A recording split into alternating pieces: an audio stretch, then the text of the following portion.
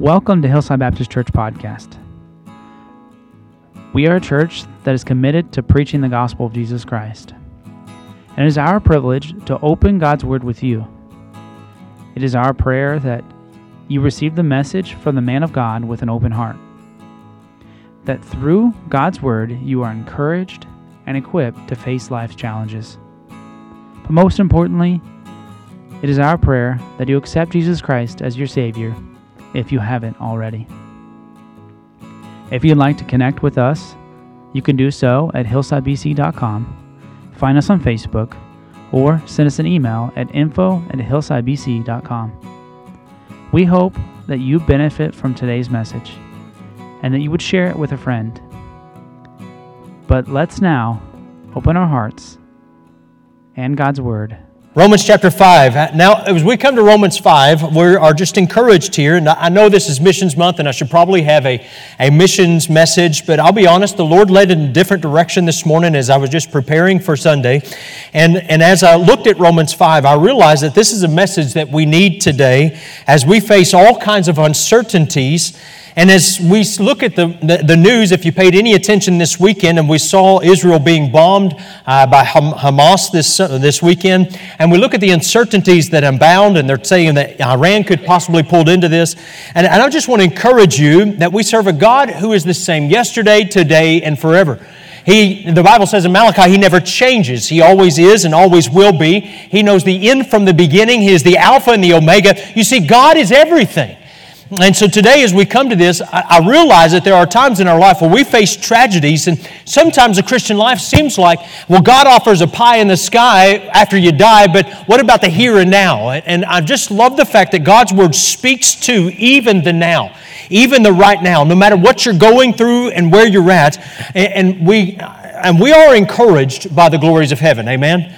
I come to passages like Revelation 22 and 20, as we go there, or Revelation 21, and we read all about the things that await us in heaven, or 1 Corinthians 3, or no matter what it may be, and we are encouraged by the promises that we will one day behold. We will one day see God face to face. Okay, well, y'all aren't excited, but I am. I'm just the prospect of being able to hold Christ's hand as we walk down the streets of glory. I tell you, that's something to imagine. But what about right now?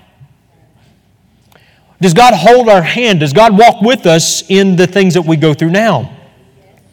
And I'm thankful the Word of God speaks to that today, because if we think we can hey, listen, I'm just going to make it through the drudgery of life so I can enjoy the moment where I'm in heaven, listen, you're going to miss a huge blessing in the midst of life. You see, because God didn't put us here just to anticipate the rapture, and God didn't put us here just to anticipate heaven, but God has a purpose even in the tragedies of our life. God has a reason that even in these difficult and dark days that God says, I've called you, church. You are called by God to live in 2023 in a time and an era when people are turning their back on God. He says, listen, you are my light. You are the ones that go into the world and share the light and the hope of gospel with the lost. So Paul encourages us. I love some encouragement from the Word of God. So I'm just going to go over some of those promises of the Lord this morning. In Romans chapter 8 and verse 18, he says, for I reckon that the sufferings of this present time are not worthy to be compared with the glory which shall be revealed in us. Isn't that good to contemplate? The things that you're going through right now, you won't even remember them in heaven. You think about the worst thing happening in your life right now. In heaven, you won't even remember them. Won't that be good? When in heaven are banished all sorrow and tears, all those things are gone, death and pain and sickness. With a heavenly perspective, that idea, then, we can face uncertainties. I love what Paul writes in 2 Corinthians as he's writing to the church there. He says, for our light affliction. Now, we think about light affliction and we think about a mosquito bite. But his light affliction, he's referring to shipwrecks and beatings and stonings and being left for dead. When he deals with this light affliction, what he's saying is, it is nothing. What we would consider like life-altering, maybe even faith-changing. He says, this is just light affliction. It's just for a moment. Which worketh for us a far more exceeding and eternal weight of glory, while we look not at the things which are seen, but the things which are not seen. For the things which are seen are temporal, but the things which are not seen are eternal. He says, listen, my perspective is so much greater than just the light afflictions right now. You see, what I see is more than just the tragedy of the moment, but the triumph in eternity. You see, it's the reason we're encouraging our church to memorize Colossians 3. We were driving down to Galveston. I know you're not supposed to touch your phone anymore. How many of you are abiding by that law? Don't answer. No, never mind. We have police officers in our congregation. But so we're driving down the road, and I can't have my phone open, but I can have my Bible open, because it doesn't say, thou shalt not have your Bible on your steering wheel. And so I'm driving down to Galveston. I've got my Bible open. I'm working on memorizing Colossians 3. And we're driving through Houston. Isn't that a fun place to drive? I did not do it there. It was the open straightaway, not a lot of traffic. But I'm working on this memorization together. I think Brother Jacob tonight's going to help us, encourage us there. But this is what Colossians 3 says. This is one of the reasons we want you to memorize this. If ye then be risen with Christ. Are you a born-again believer today? Amen. He says, seek those things which are above, where Christ sitteth on the right hand of God. Set your affection, your desires, and that's where we should be focusing on. Everything that means anything to us should be laid up in heaven. He says, set your affections on things above and not on things on this earth. Why? Why should that be our perspective? He answers that in verse 3. For ye are, what's it say? Dead. And your life is hid with Christ in God. So when Christ, who is our life, shall appear, then shall ye also appear with Him in glory. Isn't that wonderful? Is that, listen, the promises, the reason we have a heavenly perspective, the reason that we have hope in the midst of tragedy, the reason that we can continue, the reason that we can say, God, we trust in you no matter what may come, is because, listen, I'm dead to this world and I live now for Christ. And I'm looking for that day. I'm looking for that day when Christ, who is my life, shall appear. Then shall I also appear with Him in glory. Not because I'm deserving, but because of His great grace. You see, it's the grace of God that's given me this tremendous gift. And so we sow fruit here. We labor. We come to church and we sing praises to God and we lead others to the Lord. And listen, there is an incredible promise that those things that will not be forgotten. 1 Corinthians 3, verses 13 through 14. Reminds us in that scene in heaven when God will reward. He said, every man's work shall be made manifest. What you and I do every day will be revealed. For the day shall declare it, because it shall be revealed by fire, and the fire shall try every man's work of what sort it is. If any man's work abide, which he hath built thereon, he shall receive a reward. Man, what a glorious thing. Listen, all those little things when you offer a cup of cool water to somebody you don't even know, or you just follow God in obedience, and even the smallest of matters, and nobody sees it. Listen, God says not one thing will be forgotten. Why do we serve the Lord? Well, we serve Him because we love Him. If any man love me, he will do my commandments. He will keep my commandments. And so God reminds us over and over again that, listen, He is the reason that we serve. He is the reason that we give our all. He is the reason that we have for living today. And so the reason we serve Him, and we look forward to the day when we'll be rewarded, but the reason that we do it is because we love Him. Let me remind you, if you're serving in one of our church ministries, maybe you work in our children's ministry, a teacher or worker, remember, we're not just telling Bible stories, we're helping our children to put their faith and trust in Christ for their salvation. If you're serving in a nursery, let me just encourage you, every time you hold that child and you breathe a prayer over that child for them and their family, listen, you're doing it in the name of Jesus Christ, and we're hoping and praying that God will use this time in the services where God can capture the heart of a mother and a father. Every preschool teacher, and everybody loves the toddlers, amen?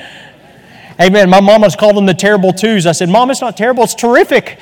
It's the best age ever. I said, I love the 2- and 3-year-olds. And I said, because they just soak up everything. They're like little sponges. And boy, what a joy it is to serve. But listen, no matter how you serve, let me just encourage you, those are rewards that will not be taken away. But if I could be frank, there's times when eternity in heaven seems a long ways away, right? I got to live today. I've got bills to pay. I've got medical issues. I've got some other problems. If these things weigh us down, there's relational problems, and there's all kinds of things that happen. And so how does the tomorrow, the hope of heaven, help me in the here and now? Well, that's exactly what Romans deals with. And in Romans chapter 5, verse 1 and 2, we see that we are eternally sure, secure in Jesus Christ. There's nothing that can take us out of that. He says, listen, we have peace with God through our Lord Jesus Christ. There's nothing that can separate that. We are eternally secure in Him. But when he gets to verse 3 through 5, which we're going to look at today, what he begins to look at is saying, listen, even in the tragedy, there's triumph. Even when things in this life seem horrible, he says, God is still on the throne. Romans chapter 5, let's look there, verses 3 through 5. He says, and not only so, but we glory in tribulations also. Well, wait, let's just back up. Just think through that just a second. He says, and not only so, but we glory in tribulations also. Okay, so he ties this to the previous thought, this idea of salvation in Jesus Christ, being eternally secure in Him. And he says, yes, we glory in our salvation. Amen. Aren't you glad you're saved? Yes. Amen. But then he says this, but we also glory in our trials. A whole lot less amens on that one. How many of you have a flat tire and say, woohoo, I'm so glad I got a flat tire? I can't wait to get out of the truck or the car and get my brand new suit all dirty. And I remember one day, an alternator went out on my truck and I had a brand new white shirt on. Well, if you've ever had an alternator go bad, you know you're dead in the water. And so here I am on Battlefield and West Bypass, and right at that intersection, it's a perfect place for your truck to die.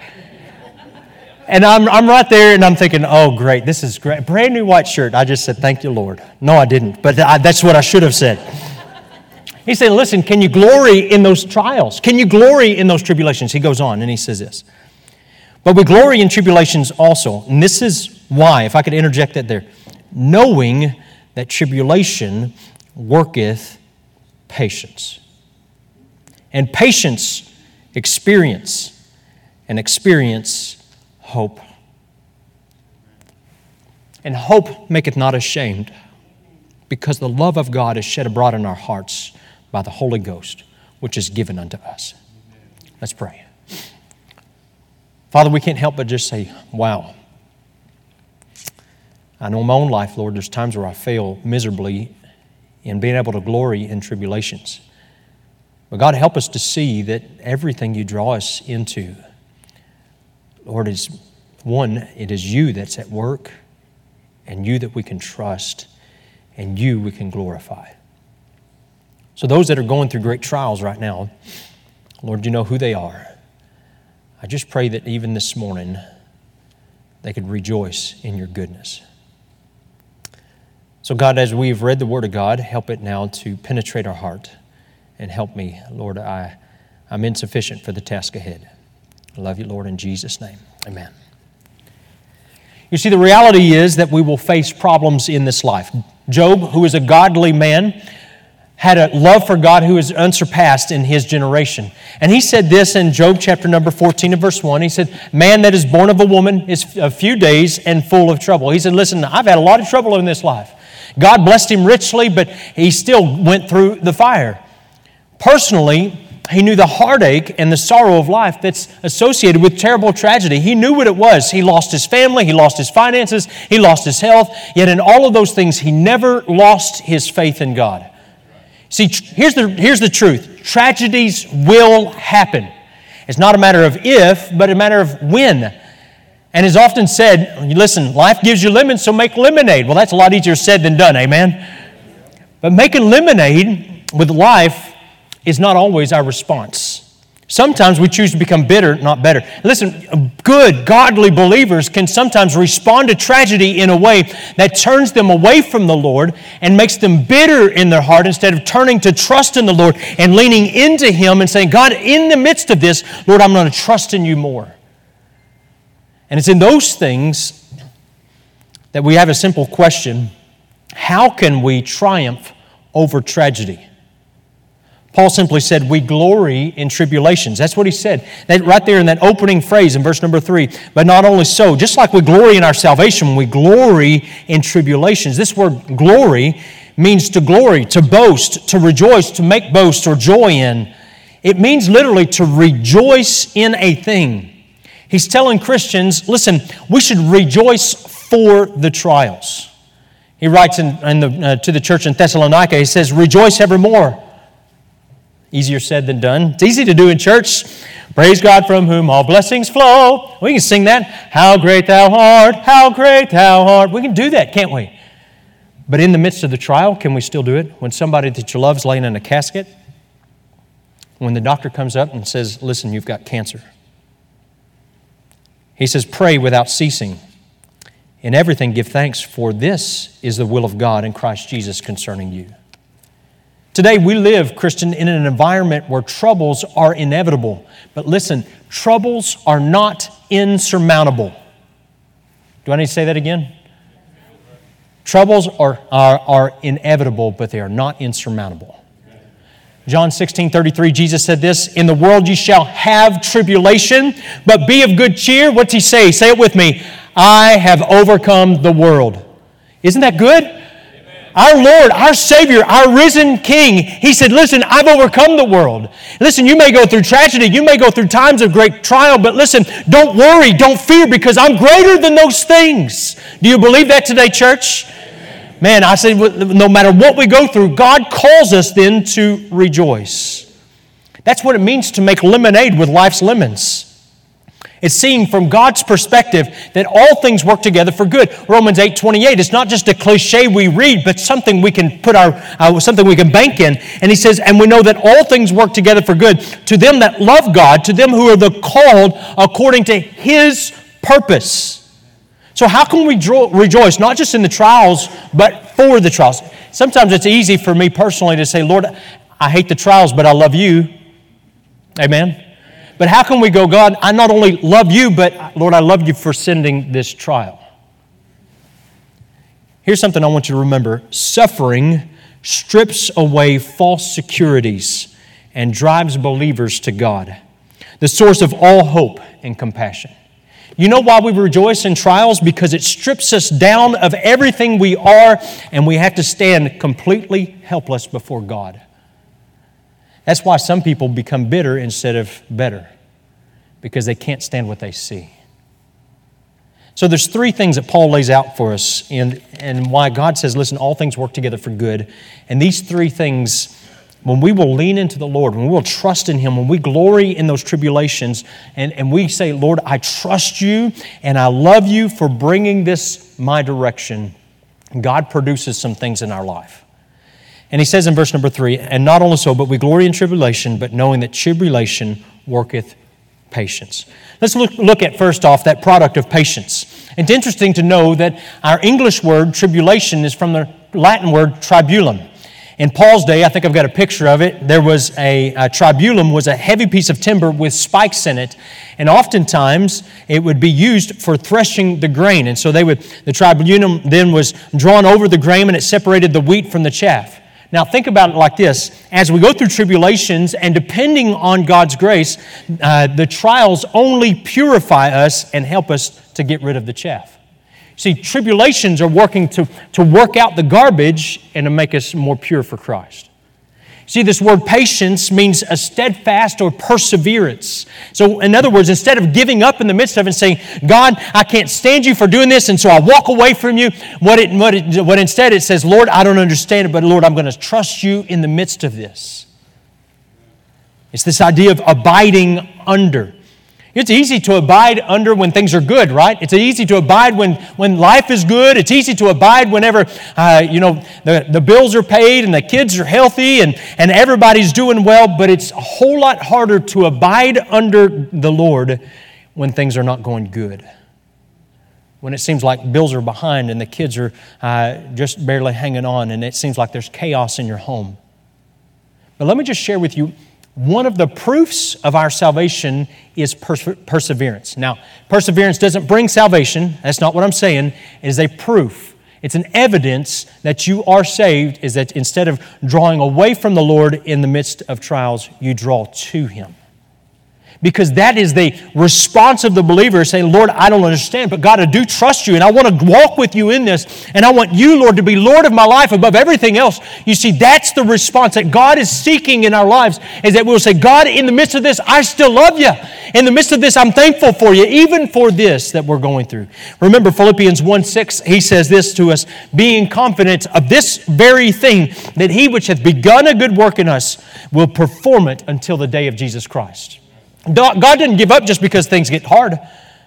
You see, when we abide in Christ, the Bible says that we bring forth much fruit. Jesus Christ talks about this specifically in John 15:5. He says, I am the vine, you are the branches. He that abideth in me, and I in him, the same bringeth forth much fruit. For without me you can do nothing. So those who then detach themselves, they fall away, they turn their backs on Christ, or fail to abide, simply show they have a lack of saving faith. Abiding is not what saves us, but it is a sign of our salvation. And so when things become difficult, there is a temptation then to quit. Yet our difficulties don't have to be a reason to quit. They can be a means of abiding deeper in Christ. For example, there was a Korean Christian who had gone through great persecution and pressure from the communists in North Korea.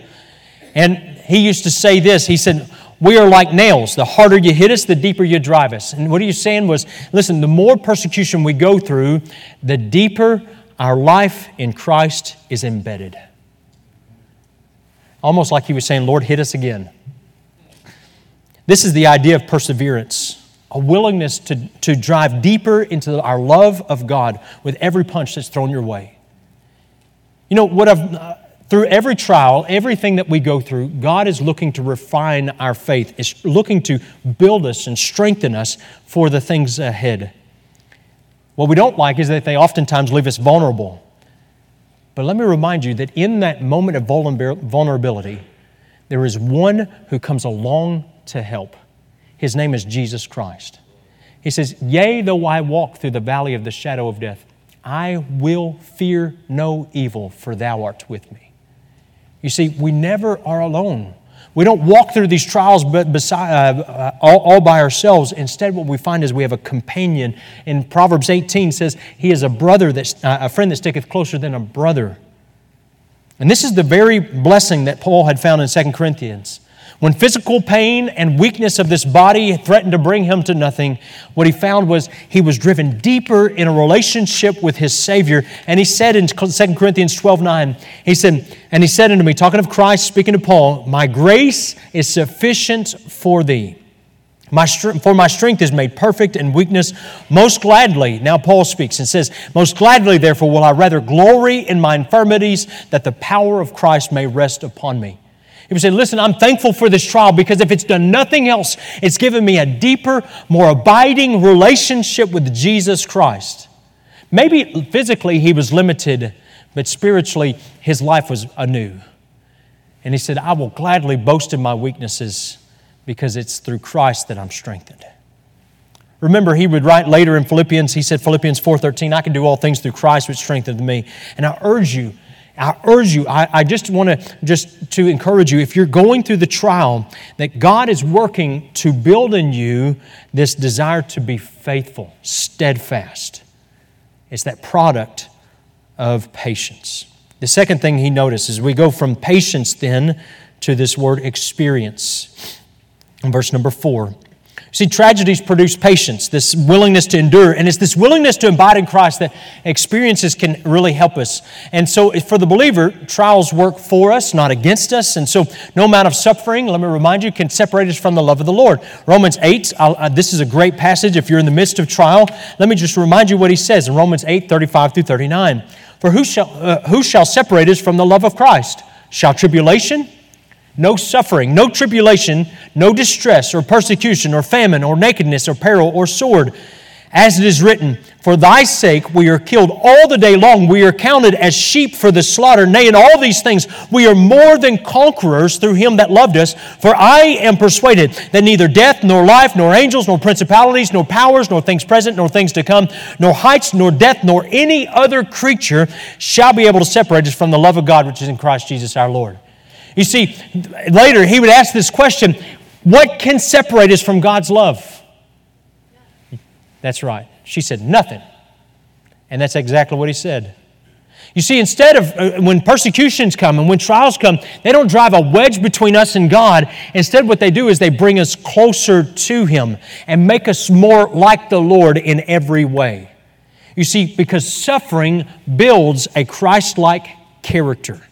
This word experience actually means character that has been proved. And so as you go through trials and you're learning to persevere, what God is teaching you is that in your life, He is working to build a character that can be proven.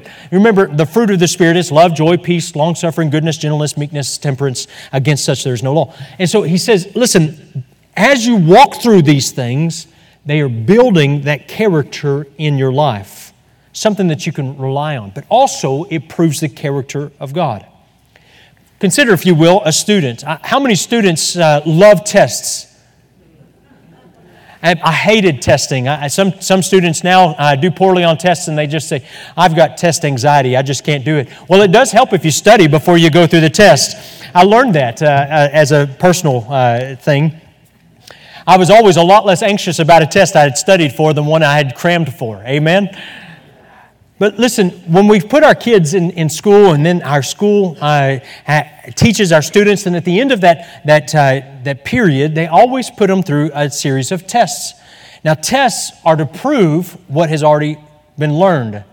Have you learned this sufficiently? If they haven't learned it, then the failure must be reflected either on the teacher or the student. And so there is a failure, a breakdown somewhere in that. And so, but if a student passes that test, then what happens is it proves that that student has learned and that student is ready to take the next steps.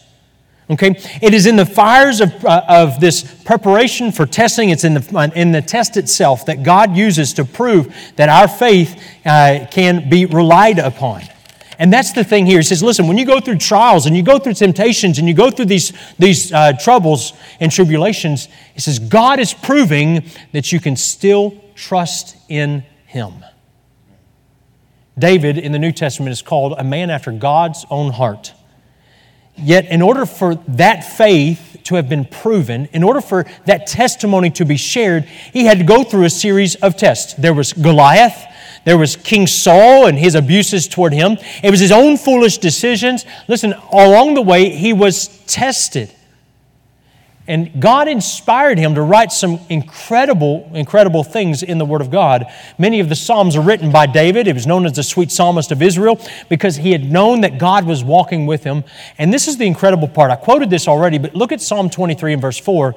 He says here, yea, though I walk through.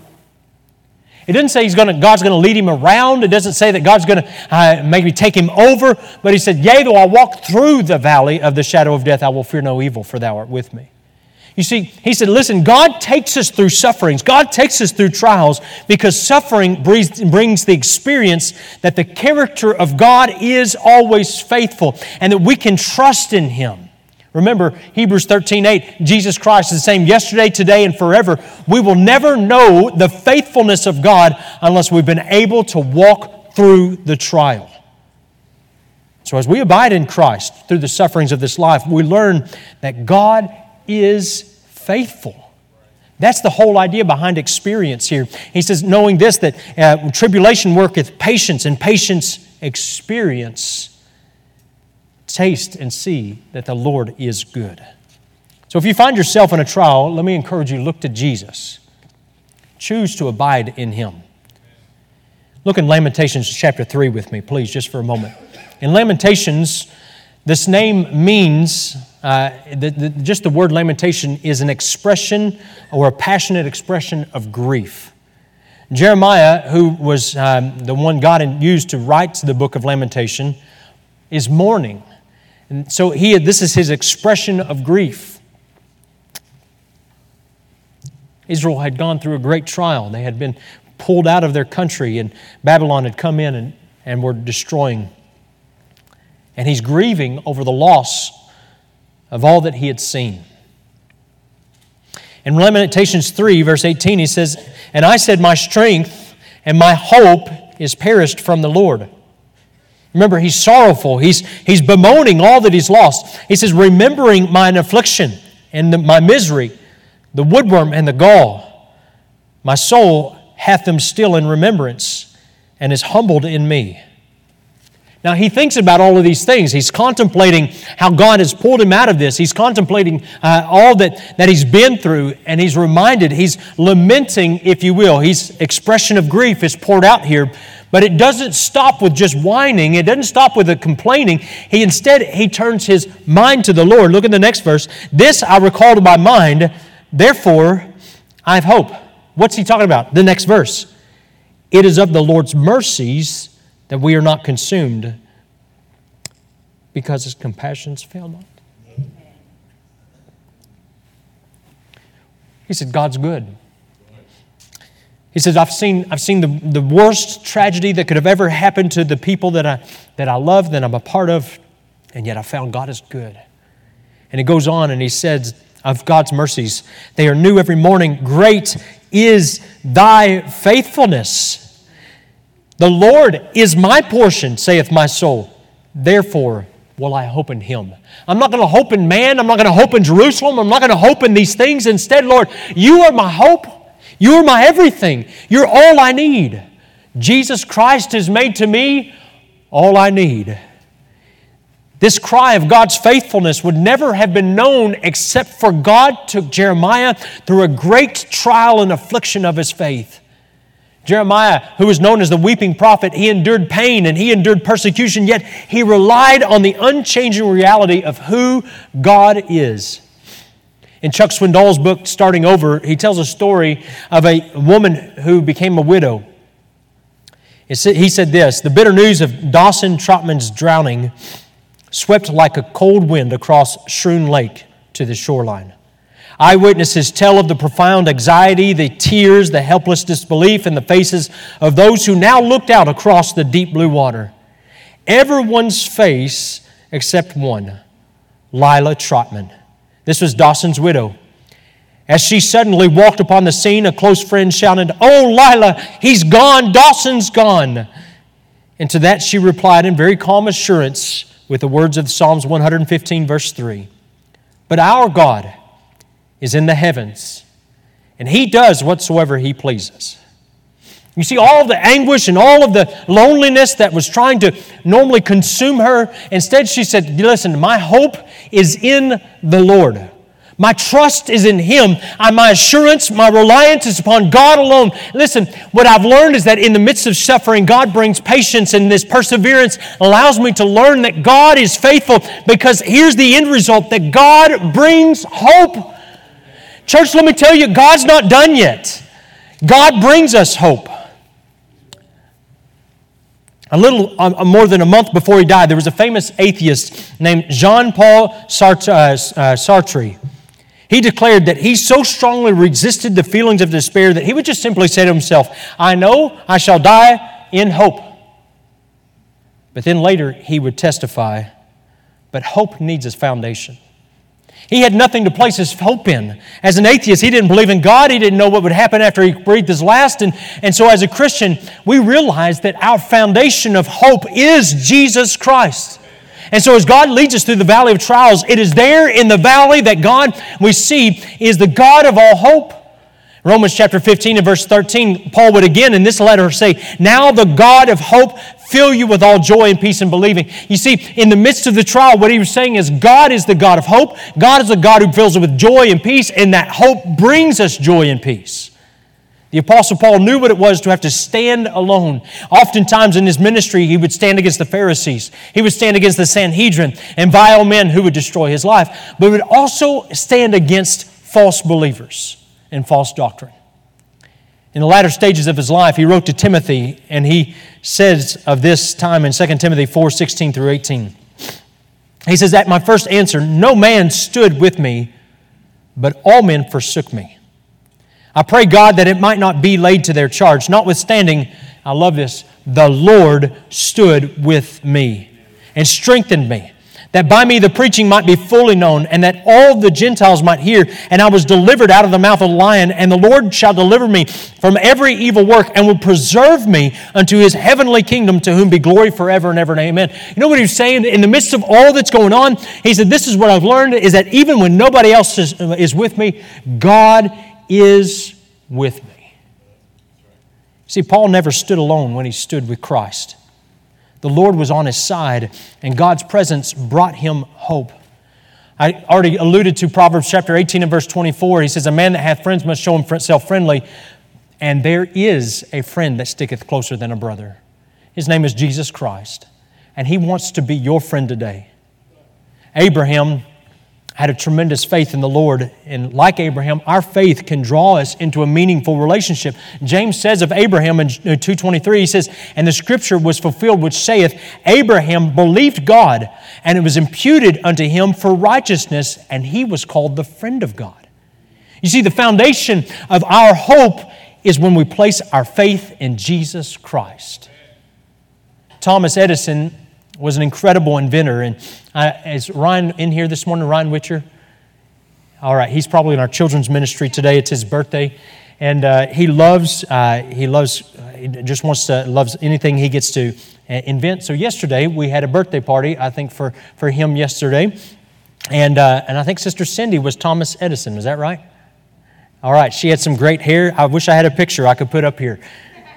But Thomas Edison invented a lot of different things. The microphone, he invented the phonograph, the incandescent light, the storage battery, talking movies, and 1,000 other things. In December 1914, he had worked for 10 years on the storage battery, a place where they could store energy. And this had greatly strained his finances to the point where he didn't have much left. And one evening, a spontaneous combustion broke out, and it filled first the film room, and then in just moments, everything, all of his laboratory was consumed. Fire companies from 8 surrounding towns arrived, but the heat was so intense that they could not put out the flames. It destroyed everything. Thomas Edison was 67 years old. All of his assets had gone up with the whoosh.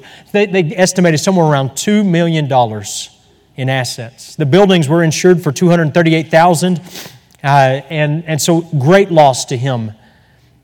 His son Charles, who was 24 at the time, searched frantically for his father, and he found them just standing there, just watching everything burn. And when he saw him, he cried out and says, "Hey, have you seen your mother?" He said, "Get your mother. She'll never see another sight like this again." His testimony was this: there is great value in disaster. All our mistakes are burned up. Thank God we can start anew. You see, we look at disaster and tragedy, and we can become bitter. And we can oftentimes complain and murmur against God. God, why would you bring this into my life? God, I don't understand. If you love me, then you wouldn't do this to me. We can become embittered in our spirit.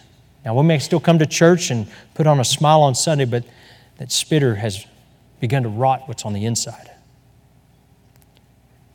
But I want to encourage you, if you're in the midst of the fire, you're going to go through it, learn what the Apostle Paul was teaching here. That when we persevere by abiding in Christ, there's an end result that is hope. We can draw near to Him. We can find out that God's not done yet. Christian, let me just encourage you today. Abide in Jesus Christ. Maybe you've allowed yourself to become a little embittered. Maybe you've become a little bit angry with the Lord about certain things. And today He just invites you and says, come trust in me again. I'm enough. Maybe you're here and you've never put your faith in the Lord. Well, let me tell you, there is no hope for you. You see, without Jesus Christ, there is no hope at all. And so to have hope, it begins with salvation. That's what Romans 5, 1 and 2 says. Therefore, being justified by faith, not by my works, not by my money or my penance or anything like that. It says justified by faith with peace with God through our Lord Jesus Christ, by whom also we have access by faith into this grace wherein we stand and rejoice in the hope of the glory of God. You see, it starts with salvation. Before we can ever go through the trials with triumph, we must first understand that salvation is a prerequisite. And so if you don't know Christ as your Savior today, I want to introduce you to Him. First off, He is the eternal Son of God. He always has been, always will be. Secondly, you must know that He left the glories of heaven. He came to this earth. He died on the cross and He rose again 3 days later to bring you salvation. He died in your place. You see, but God commendeth His love toward us, and that while we were yet sinners, Christ died for us. Why did He do this? So that He might offer you the gift of God, which is eternal life through Jesus Christ our Lord. And He offers that today, this hope of glory, this wonderful thing that we might be able to enjoy in eternity is heaven. You see, and it happens when we put our faith in Christ. But it's not just faith it's faith in Christ. It's faith in Christ alone.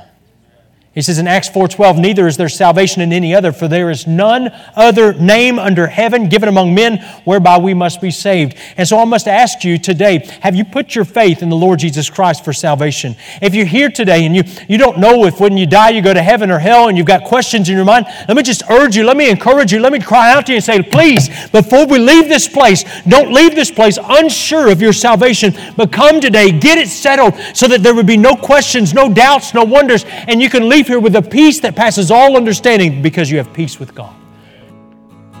Thank you so much for joining us today. It is such a privilege to share God's Word with you. If God has spoken to your heart because of the message, stop right now and respond to whatever it is God is asking of you. Don't wait another minute. You can pray right where you're at and ask God for His help. If this message has helped you in any way, we would love to hear from you. Let us know if you have any questions or we can help you with your decision. Jesus asked His disciples, "Who do ye say that I am?" And He offers the same question to you today. What would your answer be?